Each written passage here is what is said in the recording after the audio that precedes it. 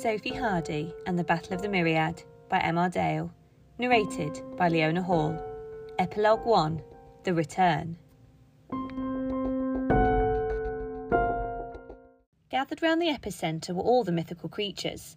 Echidna was dressed all in black, as her husband, Typhon, lay in the most enormous bright white coffin the members of the now former Myriad had ever seen.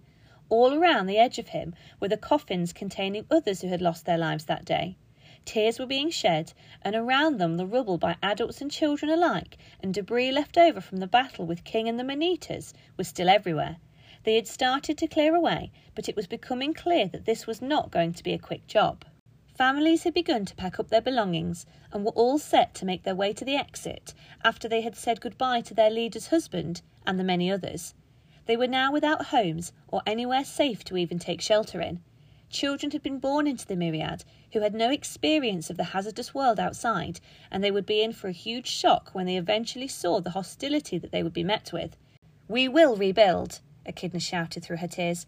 "We will then all return, but, for now, we must let the repairs begin and join those in the human world." All the creatures nodded, including a now hideously scarred lichen who had suffered at the hands of multiple man-eaters. "We cannot give them any reason to make them persecute us more than they do already. That is exactly what they want. Someone to hate," Echidna continued.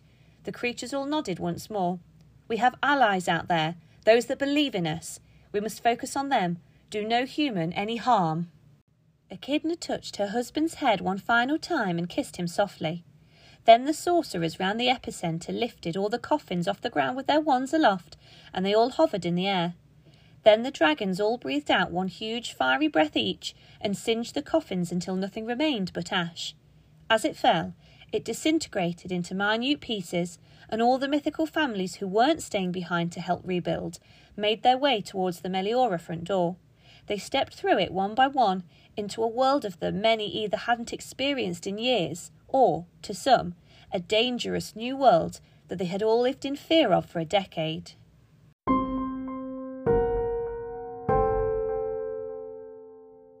The Sophie Hardy saga was written and produced by M.R. Dale and narrated and produced by Leona Hall.